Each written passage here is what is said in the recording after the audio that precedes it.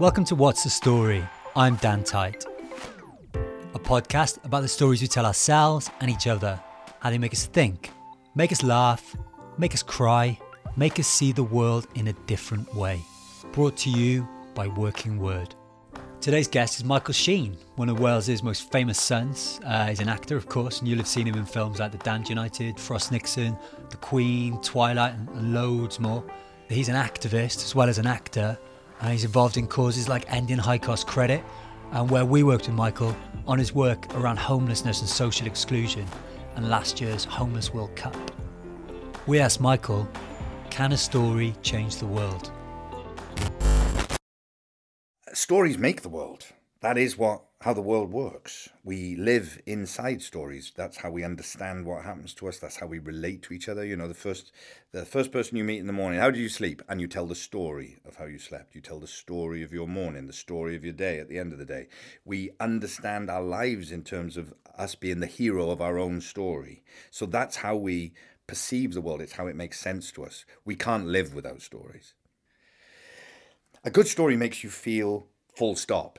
It makes you feel. Stories should make you think, but ultimately they have to make you feel. That's the engine of stories. It doesn't matter what it makes you feel. A good story just makes you feel. There's a play called Look Back in Anger that was described as lessons in feeling. And I think good stories they teach you how to feel. They teach us the way to feel, the shape of our feelings, the size of them. As long as it makes you feel, then it's a good story. Stories change the way I view the world every day. It's the single most thrilling thing about life, and the job that I do is that I get to be part of stories, I get to tell stories, I get to hear stories.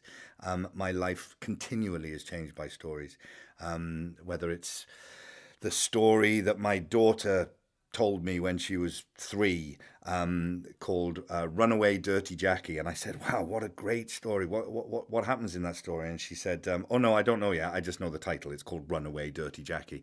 So whether it's that story or what is considered the greatest story ever told, the story of Jesus that became the inspiration for the Passion that I did in Port Talbot in 2011, which was this extraordinary story. And I picked that story because I knew that everyone knows it, whether you're religious or not. It's a story that's part of our DNA in this culture, and so people can relate to it in all kinds of ways. So stories are hardwired into us, and they can change us as easily as the wind. Thanks to Michael Sheen and to you for listening to What's the Story, brought to you by Working Word. Tune in next time to discover why stories are important to another great guest. Diolch.